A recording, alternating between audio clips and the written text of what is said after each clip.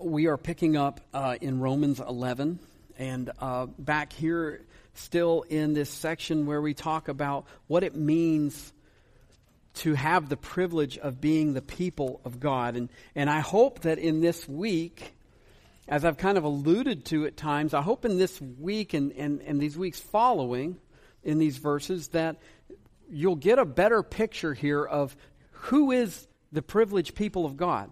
I've mentioned that Israel is the privileged people of God. I've mentioned that the church right now is the privileged people of God. And you might be thinking, who is it? Who is it when? When is it who?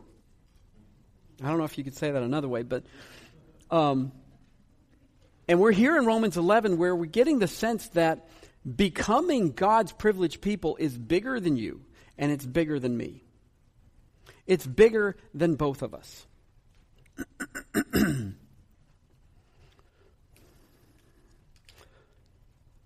This morning I hope to begin to explain how both Israel and the church are God's privileged people.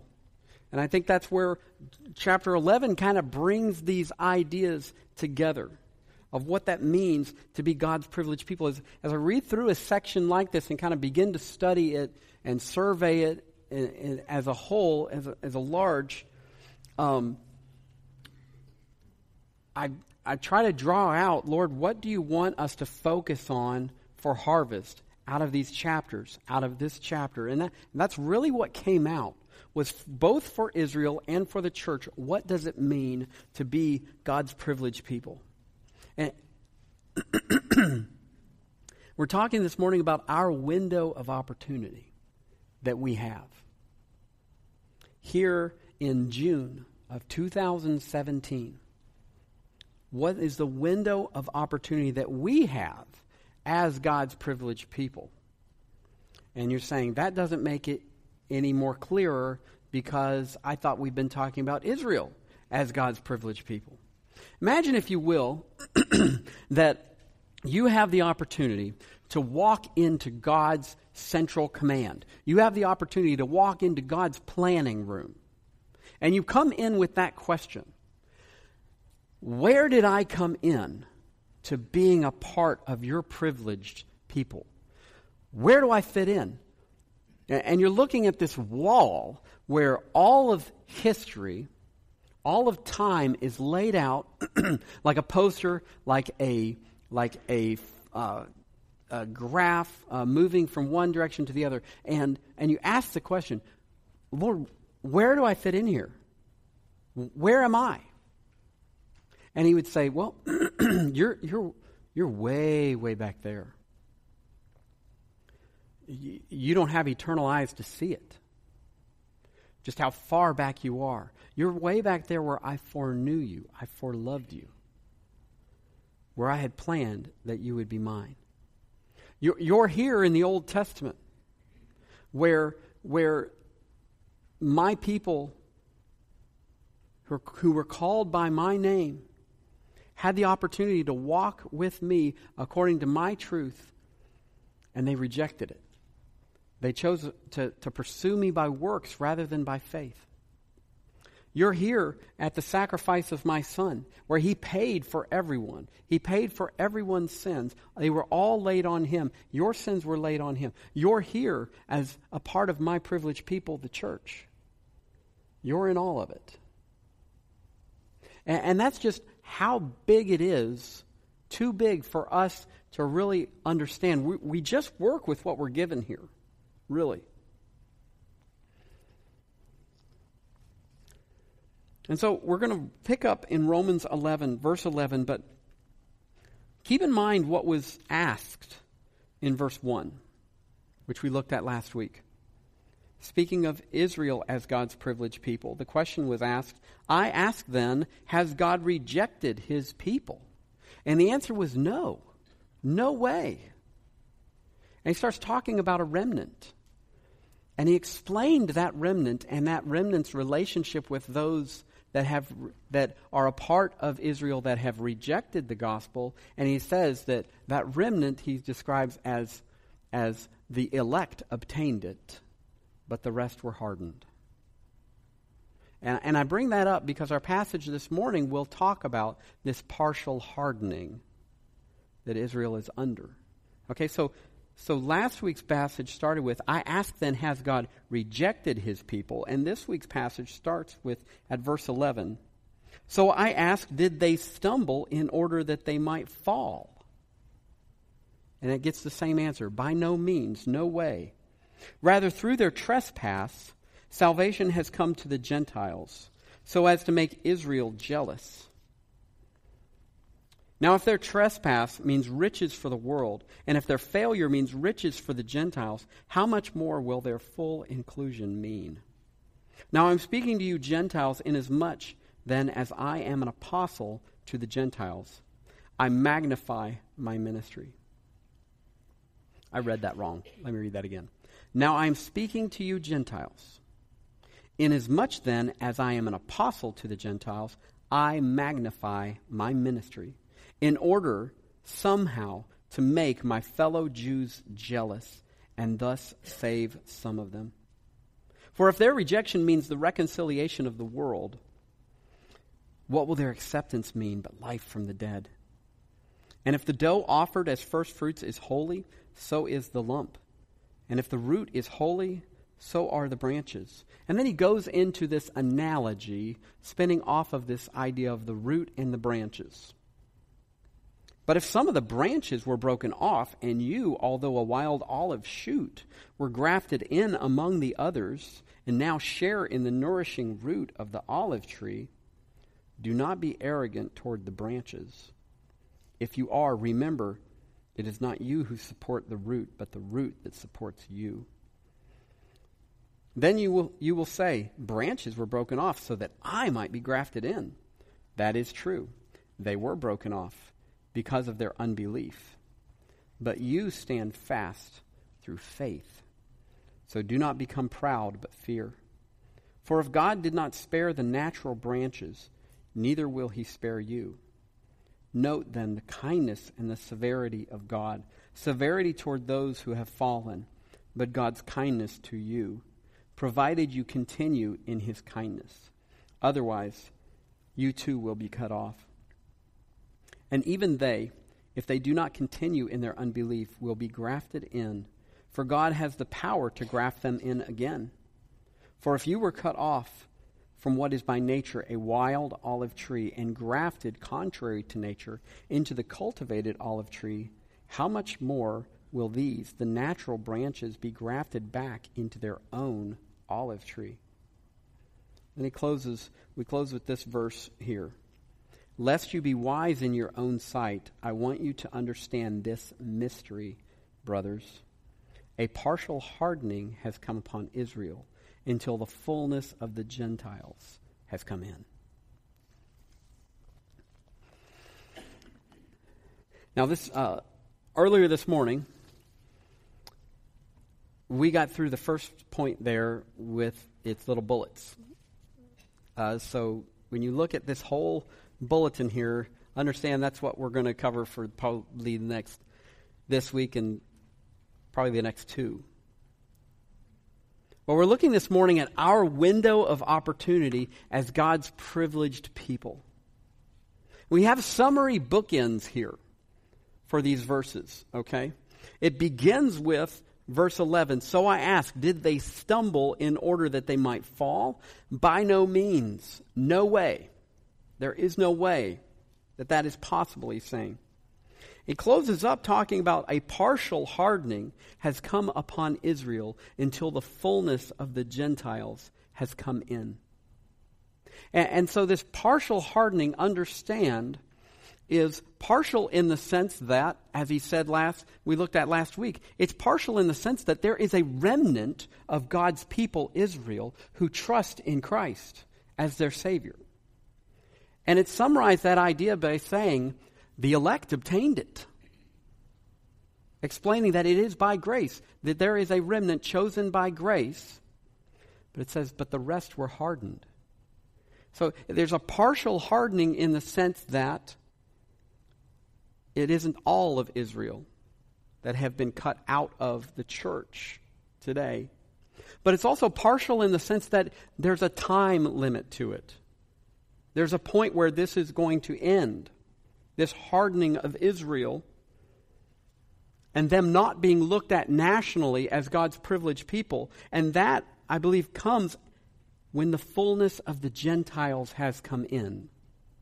So these are big ideas talking about stretching from the Old Testament to I believe, the rapture. So you can imagine why we're taking a few weeks to talk about this. Now, imagine you're driving down the interstate, okay? And the speed limit's 70 miles an hour. You're keeping with traffic here. You're going 79, something like that. Somebody going 80 gets pulled over in front of you. I mean, what do? Whoa, slow it down, check my speedometer. You're going 65 now, right? I mean, that happens, right? I mean, you go under the speed limit all of a sudden. And you're thinking, that could have been me. That's part of the nature of what's being communicated in these verses, especially when we get to the talk about this olive tree. Some of the branches were broken off. And we, as followers of Christ, have been grafted into this relationship with God that began back with the patriarchs, began back with creation.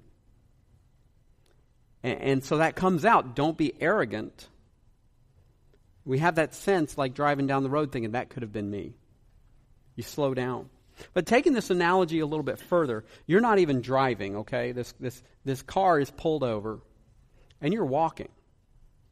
Okay, you're walking down the shoulder of this interstate. You don't have a right to be in the lanes. You don't have a car to drive. And this police officer is putting this speeder in the back seat of his car, and he points to this Ferrari that this person's been driving, and he says, "You need a car? Get in. It's yours."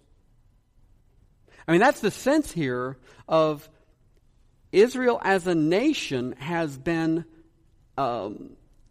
set aside corporately, nationally, and the church has taken on that role as God's privileged people. And again, you're seeing why this is going to take 2 or 3 weeks to explain a little bit. But and really, it's not the Ferrari kind of breaks down here because that's a 2-seater. This is like a Ferrari bus. Okay? And there's room for everybody. There's room for Jews that come to Christ as their Savior, as their Messiah on board of the church. There's room for Gentiles that come to Christ as their Savior. This Ferrari bus of God's privileged people today is trucking down the road now as God's privileged people. That's the picture in your mind, and kind of like a dream. It kind of keeps morphing into something else, I guess, but we'll see soon that verse 11 is telling us that Israel is not disqualified from being in relationship with God. And looking at verse 25, it helps us to see where all this talk of jealousy and pruning and grafting is going. The present issue with Israel and the Gentiles of the church is that there's a partial hardening until the fullness of the Gentiles has come in. And this is key for the Roman church. I mean, think back here. This church, originally, it was made up of Jews and Gentiles. The Jewish population of the church was larger than the Gentile population of the church because they were quicker to respond to the gospel and such. But the emperor had cast out all of the Jews from Rome, including the Jewish, probably leaders of the church in Rome. And now when this letter comes to them, they have come back together. The Jewish believers are now the old guard.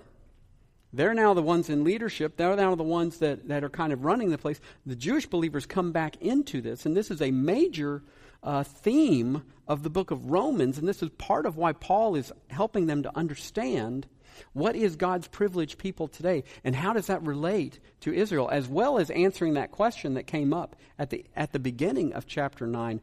Does God's promises fail? I mean, if the Jews are God's privileged people?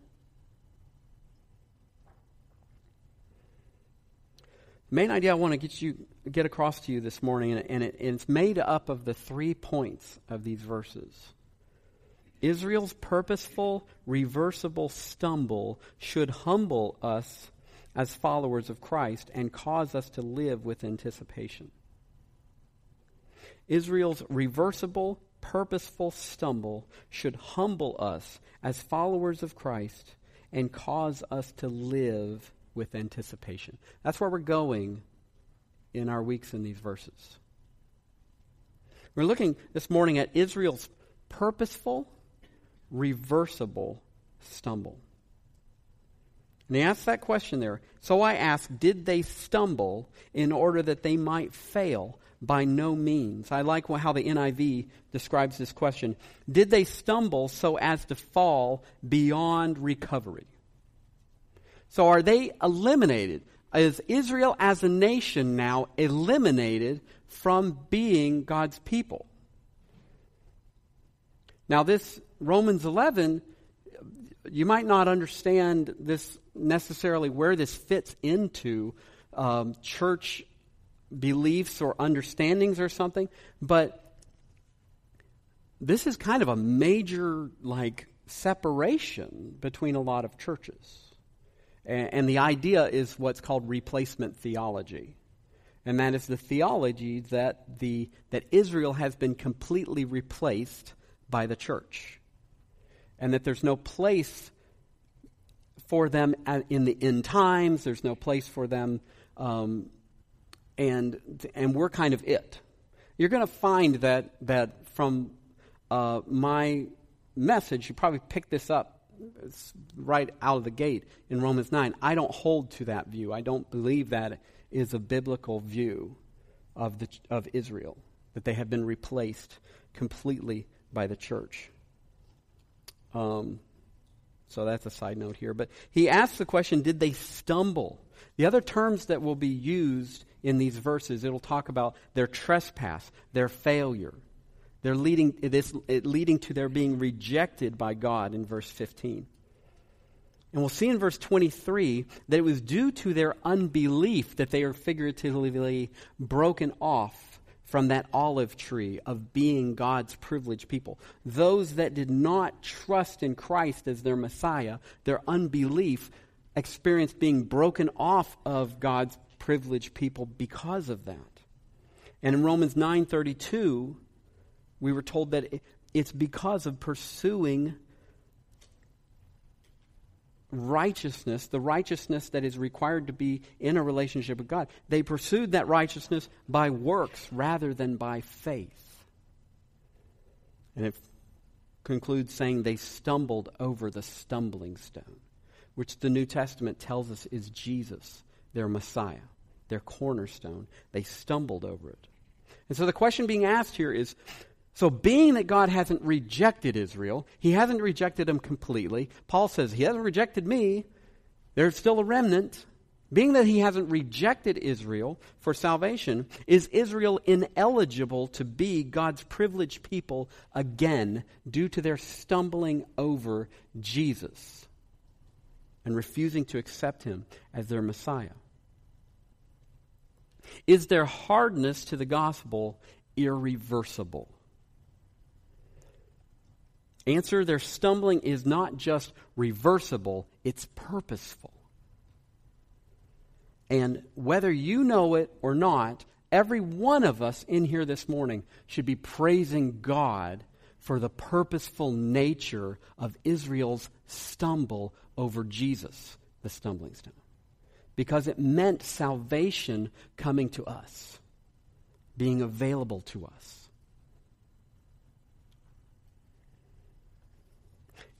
So there's three principles that get communicated twice in the verses that we're looking at specifically here this morning. And they get communicated first in a general way in verses 11 and 12. And then they'll get communicated again in a way that speaks from the Apostle Paul's personal perspective as the apostle to the Gentiles. And these three principles are in your bulletin there, and they fall under this idea that Israel's fall is both reversible and purposeful. And these principles are, one, that Israel's national failure allowed for salvation to be available to us Gentiles. And second, our being saved will make Israel envious and cause openness to the gospel. And third, Israel's return to being God's privileged people will mean even greater blessing to us, the church, as his privileged people. Now, I'm correcting my own statement there. Mean even greater blessing, not to us Gentiles. It will mean even greater blessing to us, the church, because the church is made up of Jew and Gentile together who have trusted Christ as their Savior. So what we're doing here to kind of clarify in your notes there is in these verses, we're kind of walking through these principles twice. Walking through them in verses 11 and 12, and then walking through them in verses 13 through 15. Okay? So you see where he says, "So I ask, did they stumble in order that they might fall? By no means. Rather, through their trespass, salvation has come to the Gentiles, so as to make Israel jealous. Now, if their trespass means riches for the world, and if their failure means riches for the Gentiles, how much more will their full inclusion mean?" See, Israel's national failure allowed for salvation to be made available to us, Gentiles. And that's alluded to in this idea that their trespass, their stumbling over the stumbling stone of Jesus, it led to salvation being made available to us as Gentiles. And by salvation there, he's meaning that anyone then can recognize that all of the sins of the world, and especially my sins, have been laid on Christ. It's like I got an opportunity to speak with a woman at McDonald's this week. And, just started by, see her there all the time. She sees me there all the time, so I got to introduce myself. And I said, I like to ask people, is there anything I can pray for you about? And she just kind of said, well, there's just stuff from my past that's just wearing me down. I mean, this woman's pushing 80 or so if you think that stuff is just going to go away, it doesn't. And so he just asked her, can I pray for you now? She's like, sure, absolutely. So we sat down and we prayed, and that led into being able to share, the beauty of what Christ did for us on the cross is that everything that I have done, all of my sins, have been laid on Jesus, and he paid for them all. But also the beauty is that everything that's been done to me, everything that someone else has done to me, was also laid on Jesus, and he paid for it all.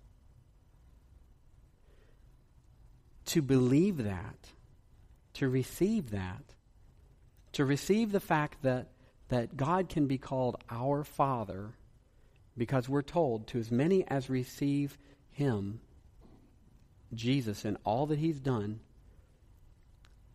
to them he's given the right to be called children of God. That's what he means that salvation has come to the Gentiles. And it keeps going. That second principle there, our being saved will make Israel envious and cause openness to the gospel.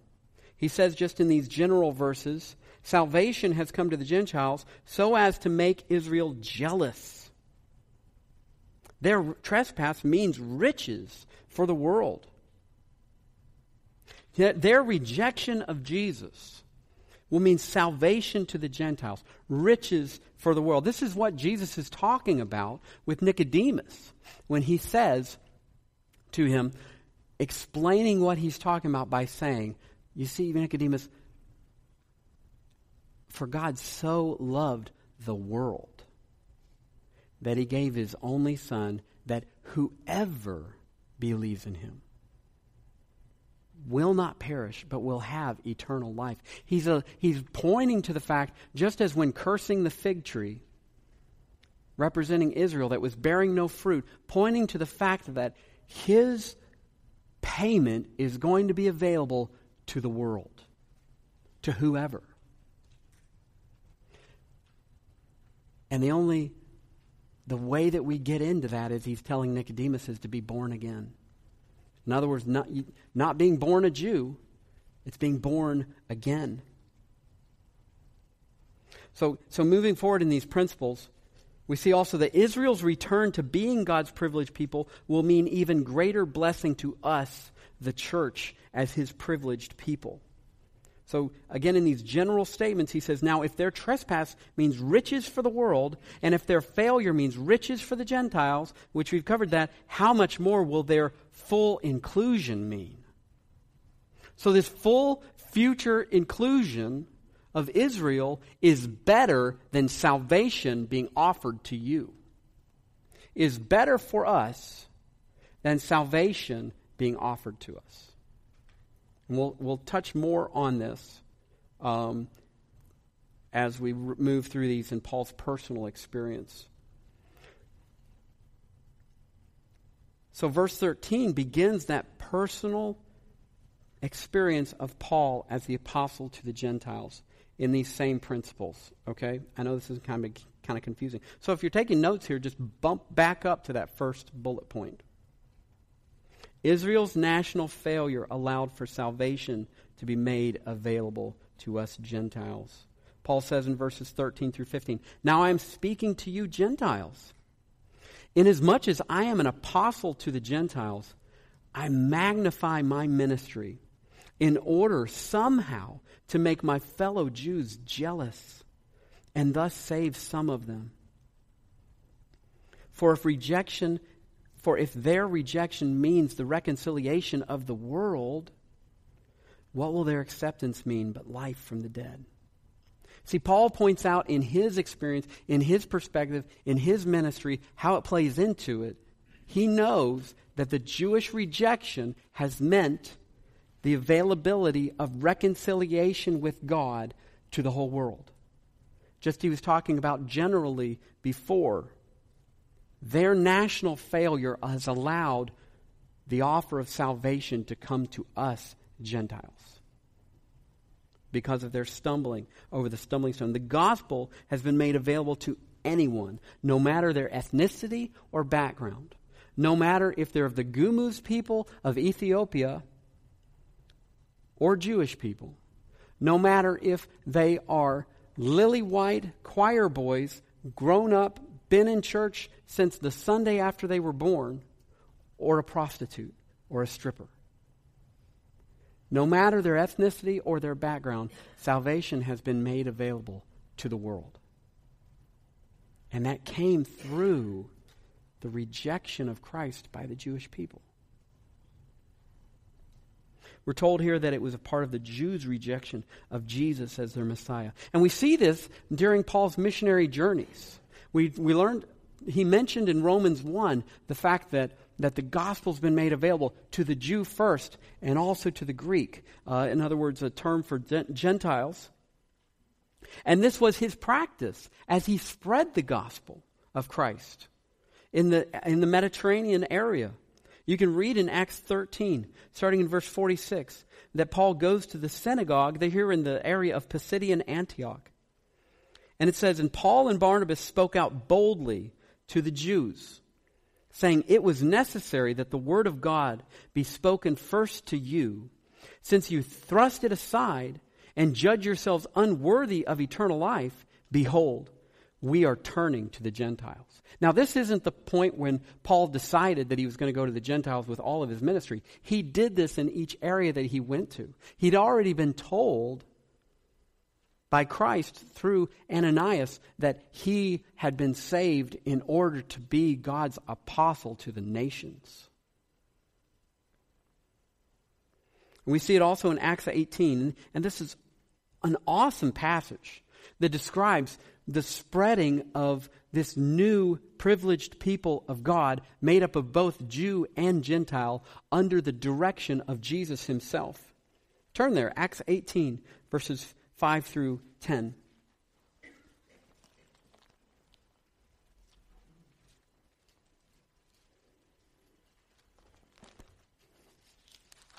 So here's the practice. They're coming into, I went to Acts 5, verse 18. Acts 18. They're coming into Corinth to bring the gospel there. Starting in verse 5. When Silas and Timothy arrived from Macedonia, Paul was occupied with the word, testifying to the Jews that the Christ, their Messiah, was Jesus. And when they opposed and reviled him, he shook out his garments and said to them, "Your blood be on your own heads. I am innocent." He had taken the gospel to them. "From now on, I will go to the Gentiles." And he left there and went to the house of a man named Titius Justus, a worshiper of God. His house was next door to the synagogue.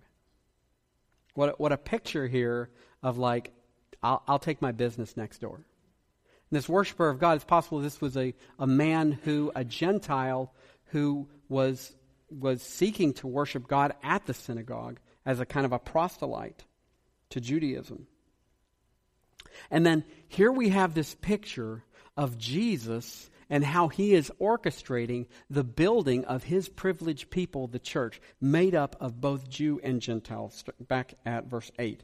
Crispus, the ruler of the synagogue, so an upstanding Jew, believed in the Lord together with his entire household, and many of the Corinthians, hearing Paul, believed and were baptized.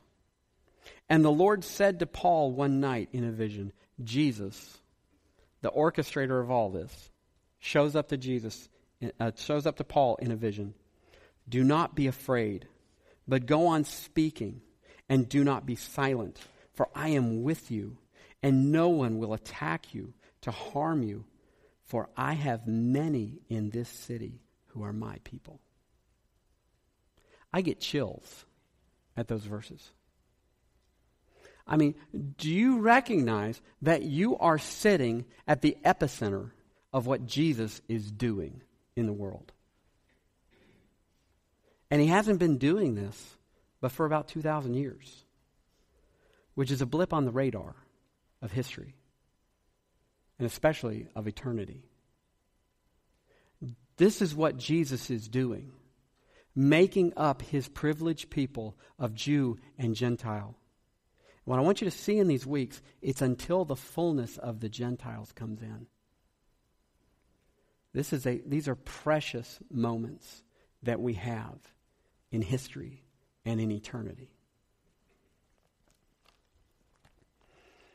So, I also want you to see here the two sides of the bridge of salvation that we've seen in Romans 8 and 9 and 10. Those sides that we look at, remember that bridge that is the two sides are set on solid land, and somewhere in the span of the bridge it passes through a fog bank, and you can't exactly see where it meets up. And we've talked about how one of the sides of that bridge, talking of salvation, is God's sovereignty. Jesus saying, "I have many in this city who are mine." And the other side of that bridge of man's responsibility, of Paul looking at these Jews and saying, "It's on your own heads, since you have counted yourselves unworthy of eternal life." Where those two meet is in that fog bank. And we don't exactly understand or see it because we're not told it. But I want you to also see where Paul lives, okay? We see this in this principle.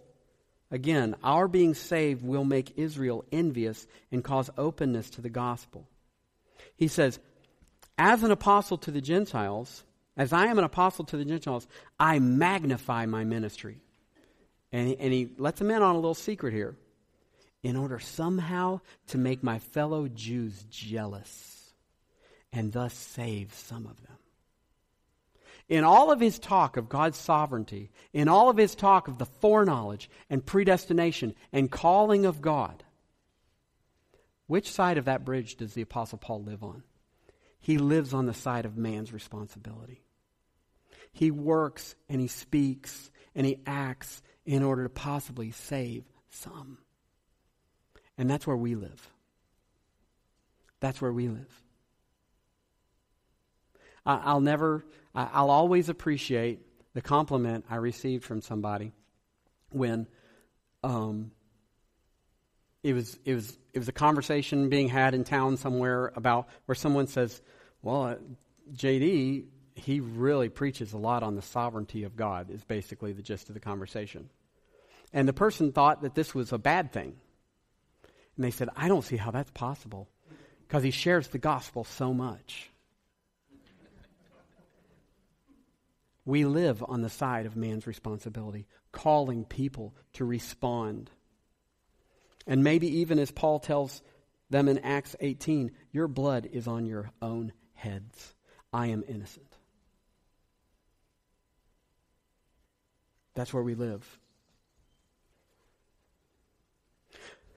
So this idea here that we're kind of being used, I'm okay with that, because I get Christ. Okay? Let me do this poll here. Let's see if you're more mature Christians than the first service. How many of you have seen It's a Wonderful Life? Okay, a little bit better. You're a little better. I need to know kind of how much I need to explain this scene. All right. I say it's one of my favorite scenes. I love every scene in It's a Wonderful Life. But George Bailey and Mary are kind of reunioned a little bit after years apart. Mary's always had eyes for George. George's mom tells him that. He's kind of like, he's kind of disappointed with where his life is going and stuff. He doesn't want to settle down. He doesn't want a girlfriend right now. Doesn't want to get married and stuff like that. But he goes and visits her at her house. And she's kind of trying to see if there's any interest in her, and she's kind of trying to see if the same spark is there between them that there used to be. And he's just not interested, and he's just like, I shouldn't be here anyways. I don't know why I came. I'm just going to leave. And as he comes back in to get his hat, Sam Wainwright, the guy that Mary's seeing, gives a call. Hee-haw, Sam. And she picks up the phone, and George comes back in, and she sees him come back in, and she goes, oh, hee-haw, Sam, how are you? And George, on his way out the door, he kind of turns, and he's like, I'm not so sure I like this. Mary with Sam Wainwright? What?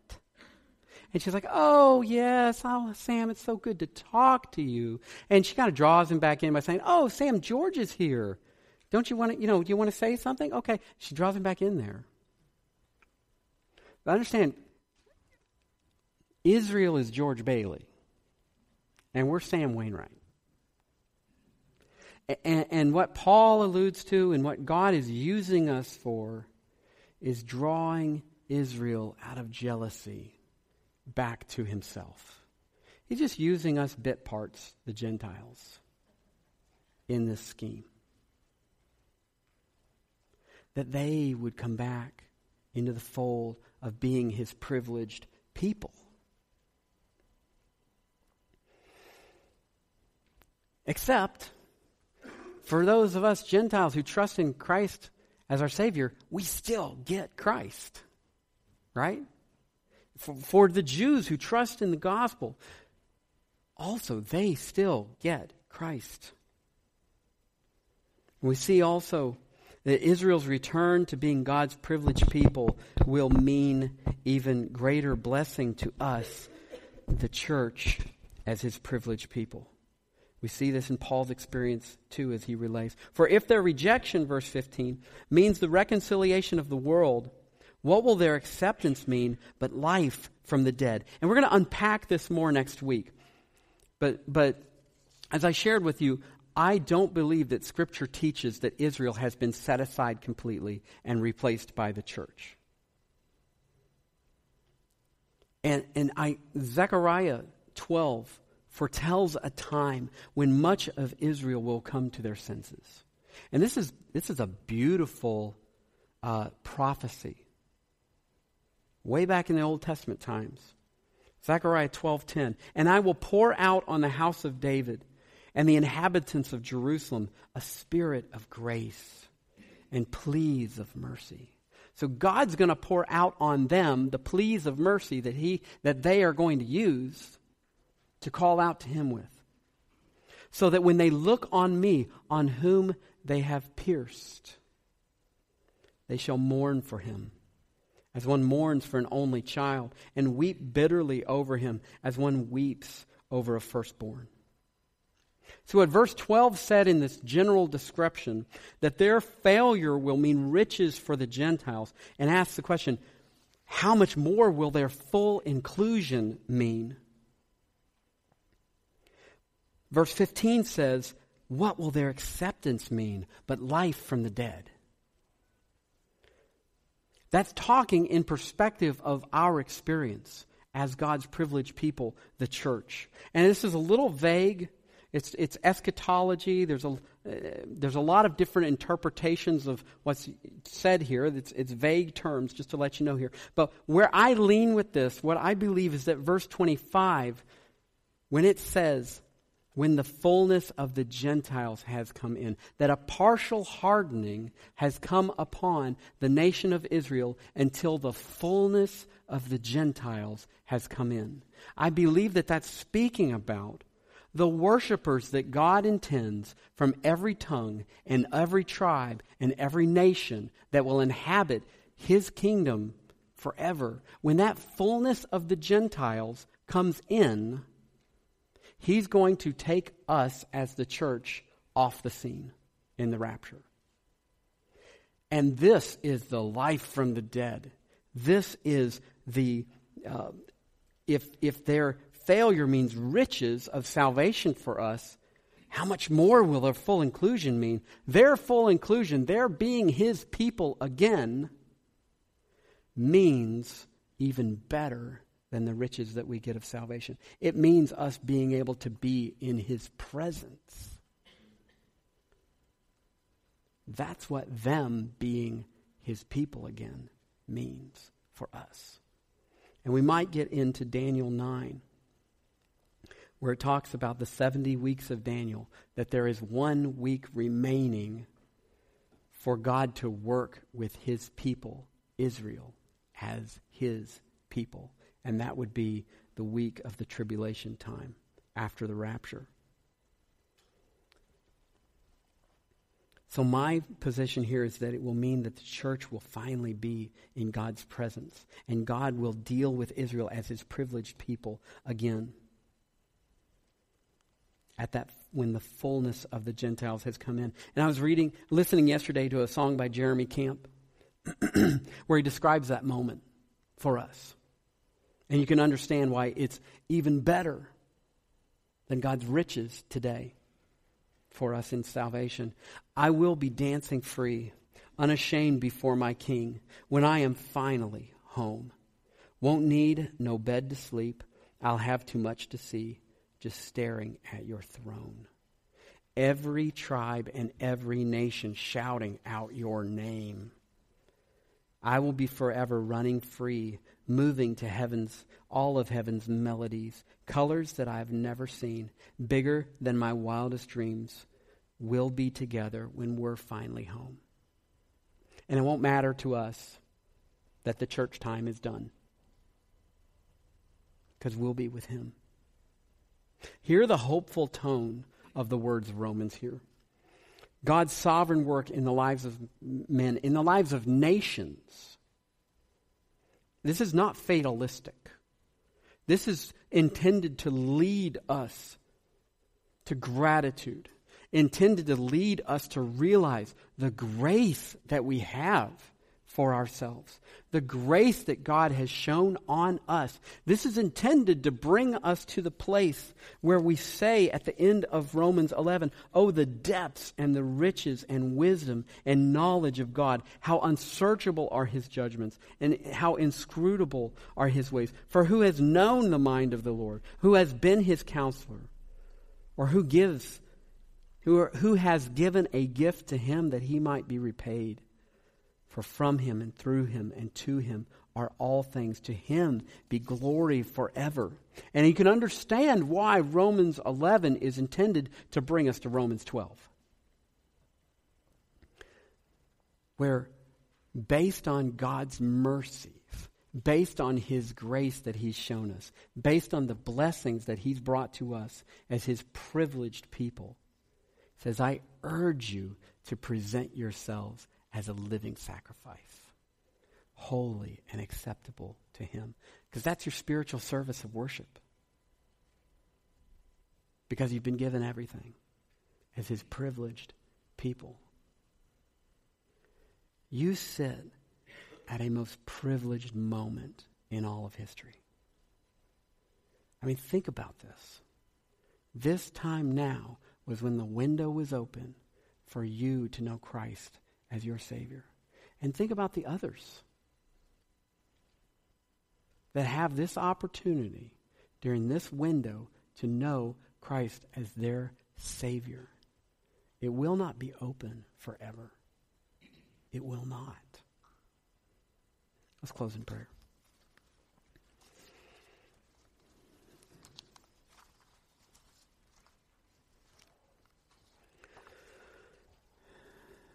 Lord, you are so gracious. We are so privileged. Lord, there are so many that this day is not special to them. It's not set apart from another day to worship you because people see no reason. And they see no reason because they don't know you. Lord, there's plenty that this day is set aside, but it's not special because even though people are sitting in pews today, they don't know you. That even like what happened to your privileged people, Israel, they're pursuing you as if it's based on works rather than by faith. Thank you so much for doing all that needed to be done. Thank you so much for offering a relationship with you through the work of your Son, Father. I pray, Lord God, that you give us a sense of urgency and expectation, because this fullness of the Gentiles will come in, and this time will close. Father, let us keep our eyes on you throughout that. And I pray this in Jesus' name. Amen.